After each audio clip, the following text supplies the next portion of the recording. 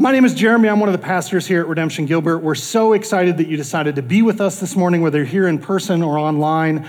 We're glad that you're here. I just have one announcement before we're going to get into the text that we have this morning. And it's coming up this Friday, so you don't have much time to respond. But if you are a dad or a grandfather or a father figure that has a daughter in your life, then I am telling you, you are not going to want to miss the daddy-daughter dance that's coming up this Friday night. There's still time for you to be able to be there. It's going to be in the Commons. I have boys, so I'm not going to be able to be there, but my wife is part of the team that's planning it, and she has all kinds of fun stuff ready for you, so don't miss it. Whether you have a little girl or you have I don't want to say a big girl, or you have an older daughter, this would be a great thing for you to be able to show up and have a good time and dance and laugh and enjoy your church family. All right, let's continue. We're going to keep going in the Gospel of John this morning. Just to remind us where we are, last week, we're right in the middle of John chapter 18, and last week we saw, as Pastor Paul led us through the story of how Jesus, following the Passover meal he shares with his disciples, leaves the city across the valley to the Garden of Gethsemane in the olive trees across the hills from Jerusalem, and it's there in that place that the Jewish authorities and soldiers, being led by Judas, Jesus' disciple who has betrayed him, come and they arrest Jesus. And they drag him back to Caiaphas, the high priest's house, and they have kind of a mock trial. I call it a mock trial because typically the trials that are on the up and up don't happen at 2 a.m. when no one is around to witness it, but that's what they're involved in doing. And we're going to pick up right where that story leads off, and we're going to be looking at really how John 18 has an examination of power, self-preservation, and the truth. It's really important for me that we take a moment here before we get going to pray, because I've done preparation and gotten ready to be able to teach this morning, but unless the Holy Spirit meets us, this is nothing more than an intellectual exercise, and there's plenty of places we can do that. We're going to meet God in this place, and we hope that he'll meet us. So let's ask him to do that. Let's pray. God, we thank you so much for this time that you've allowed us to be able to set aside to seek you. God, we want to hear from you this morning. God, I want you to use me in my preparation to be able to shape this congregation and these people in this community. We want to be more like Jesus. And yet we need the Holy Spirit and your intervention in our lives and you to meet us here this morning for that to happen. So we invite you and we ask you to be here with us. We pray this in Jesus' name. Amen. Let's pick up right here in the middle of John 18. Here's what it says. Then the Jewish leaders took Jesus from Caiaphas to the palace of the Roman governor. Okay, we're just going to stop right there at the first sentence because I want to start giving you a little bit of context as we go here. So the Caiaphas would have been the high priest for the term that Pilate, who we're going to get to later, over this time in Israel's rule. And so they have taken Jesus from Caiaphas' house, which would have been a nice house, you probably might call it a palace, off the site of the temple grounds, coming to the temple at the top of Jerusalem at the hill. This is what's really interesting about it, is that from the Jewish perspective, Caiaphas would have been at the highest position of leadership in their community, and yet the Roman authority who is there is actually the one that sits on the temple grounds. The temple was built at the highest point in Jerusalem as a symbol of God's sovereignty over his people at the top of the hill. And when King Herod and the following Roman leaders came in, they built a palace right on the top of the wall overlooking the temple grounds. You can imagine the psychological impact that has. You think that you're in charge, and this is the pinnacle of your experience as a people. Let us park right on top of it. And so when Caiaphas, who's the guy in charge, wants to bring Jesus before the governor of the area, he has to go up to the temple grounds and climb the steps on the top of the western wall to the palace to meet him there. Now it says, by now it was early morning. Now, when you're reading the story, it's the middle of the night that this all goes down, and then we have Peter denying he knows Jesus, and then the rooster crows, so it's very early in the morning, and you think, how in the world did these guys have the guts, the chutzpah, to wander up to the governor's palace doors in the middle of the night to ask for an audience? This actually was probably fairly normal. In Roman culture, especially among the Roman elites, there was a culture of starting your workday very early. So 4 or 5 a.m. is when the first meetings would begin with Roman authorities. And they'd be done for the day by 10 a.m. If they were really stretching it, by lunch, they'd be wrapping up. So this isn't that unusual. What it essentially means is we're going to be the first ones in line to get the business of the day taken care of. So they show up there at the top of the hill over the western wall of the temple to meet at the governor's mansion. Now, this is what it says. And to avoid ceremonial uncleanliness, they did not enter the palace because they wanted to be able to eat the Passover. The Jewish faith very clearly said that it was considered unclean to enter into the home of a Gentile, which this Roman governor would have been considered. And so, in order to not offend their religious sensibilities and to keep themselves unsullied so that they could celebrate their religious activity this weekend, they stand outside and they will not go inside, which is wonderfully ironic. In fact, it just reaffirms this idea of being whitewashed tombs. They call it the action of the whitewashed tombs. What do they do? Jesus, back in, we have it recorded in Matthew, he confronts the Jewish leadership. And here's what he says to them. You're like whitewashed tombs. They look beautiful on the outside, but on the inside, they're full of dead man's bones and everything unclean. And in the same way, on the outside, you appear to people as righteous, but on the inside, you're full of hypocrisy and wickedness. And what better example do we need of this than this moment in which they are unjustly arresting a man, accusing him of things he has not done, bringing him before the Roman authorities with an attempt to get him murdered. And everyone involved knows it's unjust. And yet, we don't want to be unsullied. We don't want to offend God in any way, so we won't come into the guy's house. We'll murder the Son of God, but we aren't going to step in your foyer. These guys are a bunch of hypocrites. And it's a great reminder for us. Cleanliness is not about your religious attitudes or activities, but what you do with Jesus. And this is not just a truth for those authorities in that day. This is true for us. It can be very easy to be lulled into this idea that if you're attending church regularly, if you're serving in your community, if you're giving to people, if you read your Bible, if you check all the right religious boxes, therefore you must be clean. And I'm just telling you that that is not the story that the scripture tells us. The story that the scripture tells us is your cleanliness is determined by how you treat Jesus.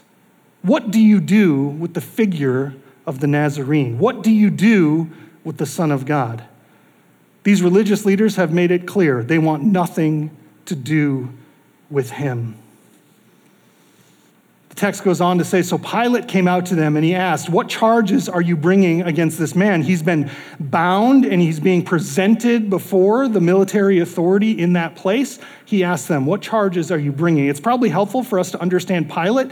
Pilate is a very interesting character because, and I made this offer at the previous service, and I'm going to make it to you too. If you can find an example where I'm wrong, I'd love to hear it afterwards. But I think, based on what I've looked at, I think this might be the first and really only interaction that Jesus has with any Gentile in the Gospels, anyone outside of the nation of Israel. And we get his name and his position. So obviously he's an important character. Well, we should probably know who he is. Here he is, Pontius Pilate. He was the governor of Judea. He was given this position from 26 AD to 36 AD. Now remember this occurrence right here with Jesus is happening right around 33 AD. So it's about 7-ish years after Pilate has taken on this position. And it's also helpful to remember that for us, who really only looks back to this part of history and this part of the world through the lens of the Bible, we can get a little bit confused about the significance of Jerusalem and Israel in particular. Because to us, it's massive and big, and it's part of the story. But in its day, and in the Roman Empire, this is a insignificant backwater that just happens to be placed on trade routes. So we have to care about it, and we have to defend it. Pilate is the governor of this area. He's actually moved from being a military commander to an administrator. He's gotten a promotion. He's spent time in the Roman military. He's been out on leading as a general military conquests in kind of small places. And he's finally gotten his chance to move out of being with the boys out on the field to being in the palace and being part of administration. And things don't change very much because just like for many of us, it's not what you know, it's who you know that got Pilate this job. Pilate is widely believed to have gotten this job because of a relationship that he had with another military man by the name of Sejanus. Sejanus was the captain of the Praetorian Guard. Now, if you're not familiar with that, that's fine. I'll explain it to you. That's why I'm here. The Praetorian Guard is something like a combination of the Secret Service and the Navy SEALs. These are the military elite of Rome, and they are assigned to the Roman capital and specifically towards defense and protection of the emperor. And Sejanus has become the head of the Praetorian Guard.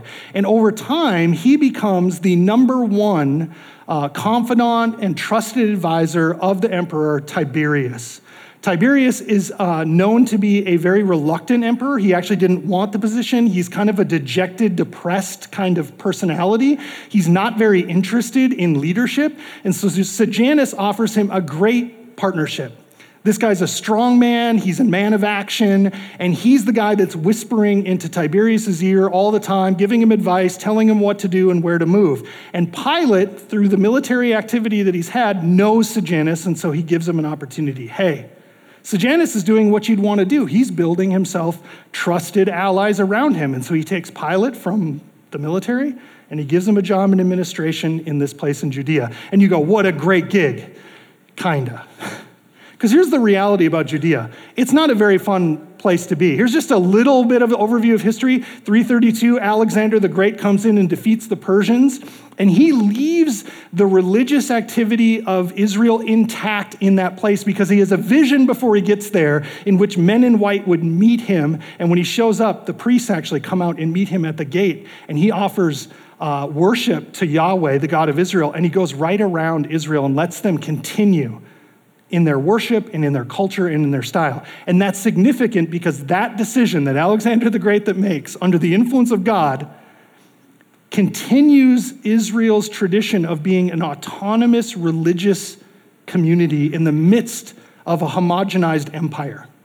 In 166, as the Greeks try to bring them into the fold, they start doing things which they don't quite understand really offend Jewish sensibilities. They set up statues in the temple, and they try to dedicate the temple to their gods, and they have no place for that, and they cause a revolt, the Maccabean revolt. If you ever hear of Hanukkah, it's celebrating this moment, and they overthrow the regional emperor and become their own kingdom for a long period of time until 37 BC. This is when the Romans come in, and they finally consolidate the area. It's when King Herod would become the guy who was kind of in charge, Herod the Great, Herod the Builder. The thing about Herod that's really unique is that Herod did not grow up in Judea and Jerusalem, but he is Jewish. So he does a bunch of stuff in Judea as its king, which actually in some ways bolsters the worship there in Israel, including rebuilding the temple and making it great. And this palace that we find Pilate in this text is Herod's palace that he built right there. In 6 AD, so this is 25 years or so, right before this time, they're attempting to bring in a census because really Roman rule over an area like this is about one thing: cash, money. They're trying to figure out who lives here, how much land do they own, how many people are in their family, because we need our taxes. And that taxation causes another revolt. They start a war, and it's all kinds of chaos that's going on. In the years past Herod, there's been 5 governors between that time and where we have Pilate, Pilate's the 5th, that have come through. And the first 3 have very short rule because it's chaotic. There's violence, there's overthrows. The guy right before Pilate does a decent job. He has about a 10-year stint in stabilizing things, and then Pilate comes in. Now, Pilate, in an effort to really ingratiate himself with the guy who gave him a job, starts trying to bring in Roman stuff into Jerusalem again and causes more chaos.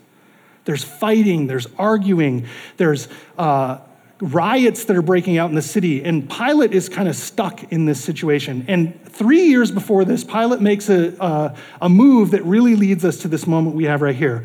Pilate orders that the Jews who have held the ability to hold their own court and, in the case of blasphemy, execute people.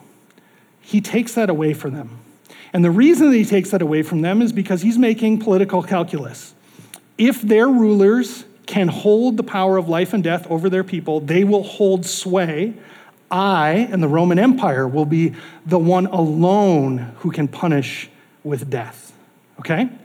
Now, that's a lot of history. If you're into history, you just got excited. If you're not into history, you just glazed over. I got one more thing that'll hopefully be helpful for you.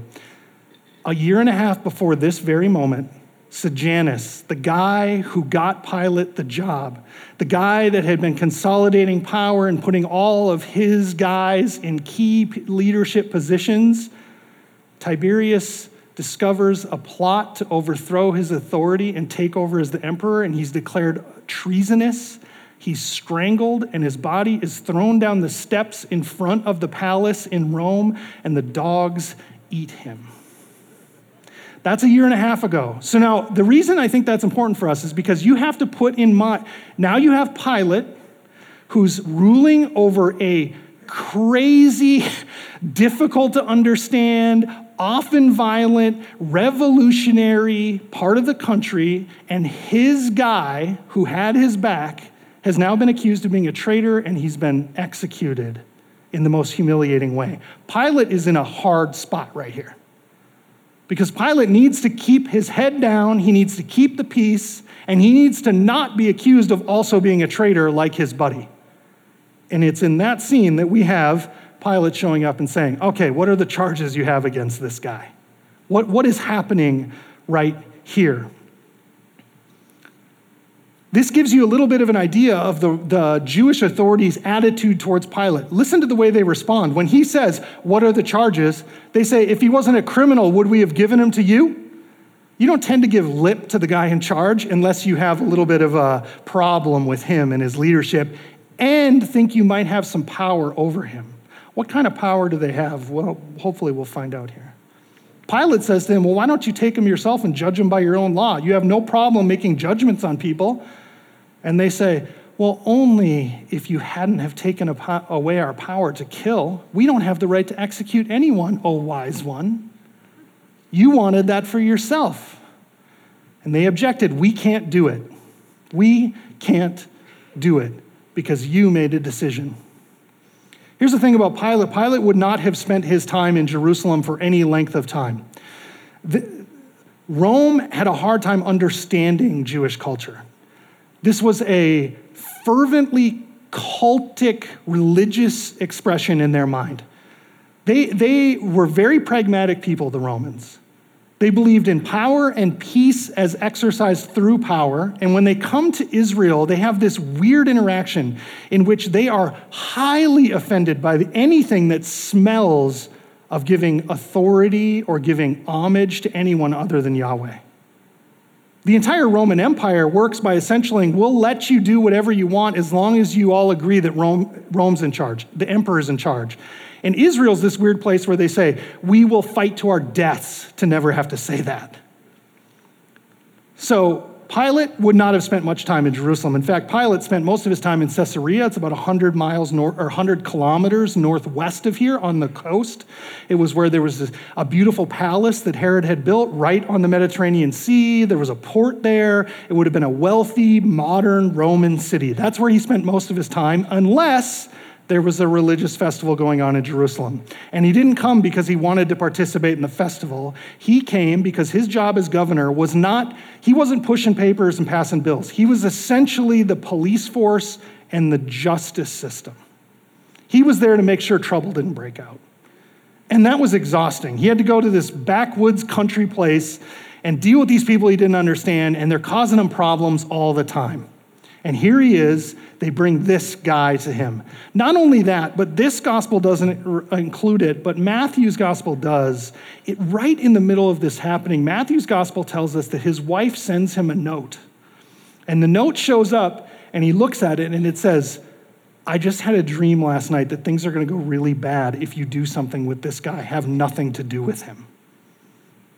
There's a lot of pressure on Pilate right now. Pilate's trying to figure out what to do about this.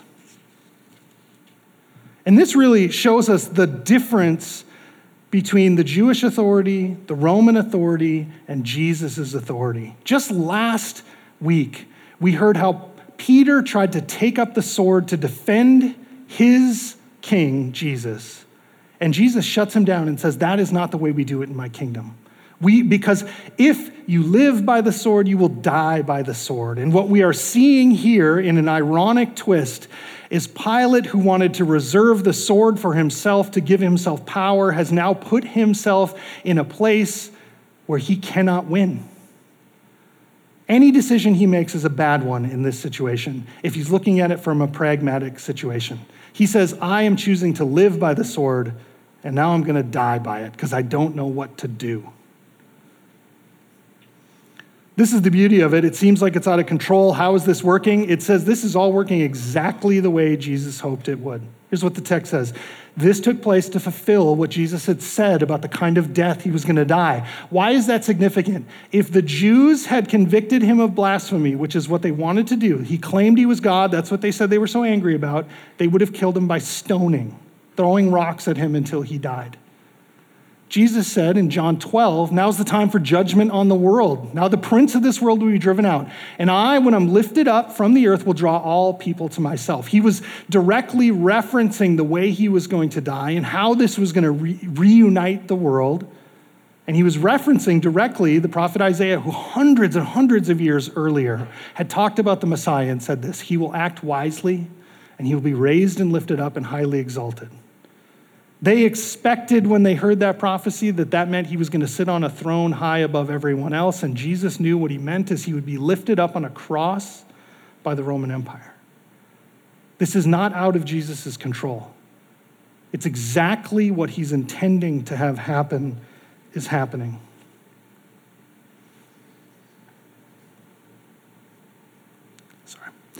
Pilate then goes back into the palace and he calls Jesus over to him and he says, okay, I think I'm making an assessment here. We have to remember, although it's tempting to think that Pilate is only getting his information from the Jewish authorities, that's not true. He's been there for the entirety of this religious ceremony, which means the 4 or 5 days earlier when Jesus rode his donkey into Jerusalem and all of the people from the countryside came and they chanted and they waved their palm fronds and they said, the king is here. Pilate was aware of that. He understood what was going on. He had people in the street who were informing him. And so when the Jewish authority refuses to tell him what's going on, he says, okay, well, let's just cut to the chase. I know what's going on. Are you the king of the Jews? Is that your deal? Pilate's trying to assess what's happening on. He's making a threat assessment. And from Pilate's perspective, the biggest threat that could come at him would be that this guy would claim that he is the king over this weird regional area that really doesn't matter that much. That's the biggest threat he can come up with. Do you think you're the king of the Jews? Jesus is going to make a claim that he's something much, much, much bigger than that. I love that Jesus, in the midst of this chaotic moment in which his life hangs on the balance, Jesus completely understands what he's facing right here. He's standing before the highest authority in the area, the one that has power over life and death and can convict him to being murdered in the most brutal way possible. And Jesus does not do what I would do, which was scramble. Instead, Jesus interacts with Pilate in a way that is incredible. And here's what he says. Is that your idea about me, or have people been talking about me? He makes an invitation. He extends an olive branch to Pilate in this moment to say, do you want to have a conversation about who I really am? Or are you just processing this through what you're hearing? And this is a question that I think hangs over the life of almost every Christian. And I would say particularly if you grew up in the church. I grew up in church. My parents became Christians when I was a toddler. And so my entire life that I remember, I grew up in the church. We were at church every Sunday. I was involved in youth group. I was at a private Christian school and elementary school. And there came a moment in my life when this question was posed to me. Is this your idea about Jesus? Or is this what others are saying about me? My kids who have the blessing of growing up in this church, they were born here and they're being raised here, and they have that weird experience where their dad is up here preaching and they're in the crowd. They're going to have to answer this same question at some point. Is this what you're saying about me, or is this what people are saying about me? And really, even if you claim to be a Christian, this is a question you need to be asking yourself all the time, because there's a lot of voices out there in our culture and in our world and in the church who claim to be speaking on behalf of Jesus. And the question that we have to ask is what they're saying about him who he really is? Or are they demonstrating a version of Jesus that isn't the Jesus the scriptures talk about? Because I hear a lot of people saying things about Jesus and about what his intentions are, and I wonder, is that the Jesus that the scriptures talk about? Because I don't see a defiant, angry Jesus here. I don't see a revolutionary Jesus here. I see a human Jesus who's interacting eye to eye with Pilate and offering him the hope that only Jesus can bring. Pilate does not take the bait. Jesus offers the olive branch, and Pilate smacks it out of his hand, and he says, "Am I a Jew? I don't know. Your own people and your chief priests handed you over to me. What did you do?" Jesus offers to have a legitimate conversation about who he really is, and he said, "You got to be kidding me. I have to deal with all this chaos. I don't understand these people in the least. I am not a Jew. I don't get it. What is the deal? Why are they bringing you to me? Obviously, you've done something to offend them. What is it?" Jesus' response is beautiful. He says, "My kingdom is not of this world. Because if it were, my servants would have fought to avoid my arrest, to prevent my arrest by the Jewish leaders. But my kingdom is from another place." And just like that, Pilate feels like he understands who Jesus is, because he's able to put him in a category that's easily defensible and understandable. It was very common in Roman culture to have philosophers and poets and thinkers and orators and people who specialized in debate, and they would spend all day in the Areopagus talking about their ideas. Now, I don't know this about Pilate, but I'm guessing as a military man who had some modicum of success, I'm guessing he didn't have a high tolerance for that kind of person. The philosophical guy who sat around and talked about his ideas all day, but he understood who they were. And when he hears Jesus say this, "Oh, your kingdom's from another world," I get it. I know who you are. You're a philosopher, mystic, poet guy. Great, okay. I know how to deal with that. I know what to do with that. I understand that. I can put that in a box that I can wrestle with. And this is the reality for all of us. We oftentimes want to take the Jesus that we find in the scriptures and put him in a box that we can make sense of. And I'm just here to tell you, Jesus will not fit your mold.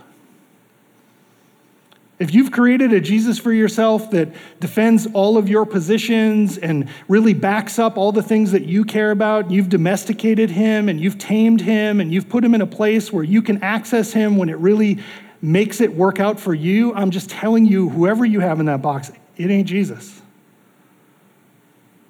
It's somebody that probably looks a lot like you and you just gave him the name Jesus. Jesus doesn't fit into the mold. And even when he explains to Pilate who he really is, and he's trying to offer to Pilate a window into the reality that exists behind his claims, Pilate just shuts off and says, "I know what to do with that. I'm going to put him in this box. I'm going to make sense of who he is." And that's not Jesus. Pilate says, "I got it. So you are a king. You're a philosopher king. You're a mystical king. You're a poet king. I get it. You're a king. Great." And Jesus says, you say I'm a king. In fact, the reason that I was born and came into the world is to testify to the truth. And everyone who's on the side of truth listens to me. Pilate is dismissing Jesus. He's minimizing Jesus. He's putting Jesus into a small category that he can understand, and Jesus refuses to be frustrated. Instead, he re-extends the olive branch. "I come bearing witness to the truth, and everyone who is of the truth listens to me." Now, he's condemning the authorities who are outside because it's very clear they have not listened. In fact, Jesus' defense to them was, "You've heard everything that I've taught. Everything I've said it in public. What are you so upset about? All I'm doing is claiming the truth, and you refuse to listen." And he says to Pilate, if you If you want to hear the truth, I'm here. I'm here to testify about it. And Pilate responds, what's truth? I love that it says he retorted, because it doesn't give us an option to say that Pilate's going to have a philosophical conversation with Jesus about the nature of truth. He retorts, what is truth? This hardened military man who's stuck in a bind of politics and the reality of the world that he's existing in has no place for a philosophical discussion about truth. Get out of here. I got to survive. I don't have time to talk about truth. As we get ready to close here this morning, I need us to have a conversation about truth, the truth that Jesus claims. If you know me, if you're a friend of mine, you know some things about me. And one of the things you might know is that I'm a nerd. I like nerdy things. I've been caught reading books on physics for fun before. And this, if you're unfamiliar, if you're so far on the other side of the nerd scale that you're like, who's that guy? That's Albert Einstein. Just a tip for you, if you want to look dapper, stick a pipe in your mouth and you're like halfway there. It doesn't matter if you didn't comb your hair, you'll look cool. Albert Einstein is arguably the greatest scientific mind of the last 500 years, undoubtedly the greatest scientific mind of the last 100. And he gave us all kinds of insights that were absolutely groundbreaking in the field of science. He helped us understand that light was both a wave and particles, and we understood photons. He helped us understand gravity and how gravity actually warps space-time, and how when you travel with speed, the faster you go, the more relative time is based on you guys following me? He helped us understand electromagnetic fields and electromagnetic waves, and he helped us understand radiation and how all these things. Now, here's the problem. Now, all of that stuff is incredible. Einstein won a Nobel Prize for science, and he probably could have won 3 or 4 more if they allowed that. But the problem that haunted Einstein to his death was this idea that all of those things that he made sense of did not seem like they related to each other. They were all answering questions about the fundamental way that the universe worked, but there didn't seem to be an undergirding logic to it all. And so he was in pursuit, till the day he died, of what he called a unified field theory, saying all these things I've discovered and made sense of, certainly there must be an underlying truth under them all that weds them together and makes sense of the whole thing. Einstein, unfortunately, died before ever discovering unified field theory. And even today, to this moment, there are scientists who have given their entire lives towards trying to discover what is the undergirding truth that will unify everything we know about physics and the universe. Stephen Hawking, who you may know, it was a scientist of the last part of the 20th century. He was a brilliant theoretical physicist and also an avowed atheist. But here's what he said about this idea, the quest for truth. Even if there is only one possible unified theory, it's just a set of rules and equations. What is it that breathes fire into the equations and makes a universe for them to describe? The usual approach of science, of constructing a mathematical model, cannot answer the question of why there should be a universe for that model to describe. Why does the universe go to all the bother of existing? Hawking understood that even if we found a universal undergirding mathematical theory that answered how all these things related to each other, it didn't answer the ultimate question of why. Why does it exist in the first place? They're searching for truth and understanding, but even he understands there is a finite level at which we can reach the truth. And now you might go, I don't understand what you're talking about. I get it. They've made all kinds of progress in this direction. It's where you get things like quantum theory and string theory and all that kind of stuff that they're talking about is an attempt to understand this. And Hawking says even if we get there, it doesn't answer the ultimate question. Why does it all exist to begin with? And now you go, I'm not a physicist. I'm not trying to figure all this stuff out. No, but you are trying to make sense and build your own unified field theory. We'll call it your unified life theory. How does my family work? How does my home work? How does my engagement in my community work? How does my future work? How do my children work? How does my family work? How do my politics work? How do I engage in social media? And how do I build some sort of a unified theory that makes all of my life make sense? I'm telling you right now, there is one answer to that question. His name is Jesus. There's a reason that we as a church state all of life is all for Jesus, because Jesus is the unifying life theory that we live by. It's the claim that Jesus is making in this moment. You want to find out what is true? It's me. I'm here to testify. I'm here to weave all of your questions together into one answer that makes sense. Makes sense of the world you're living in. I got a little excited there.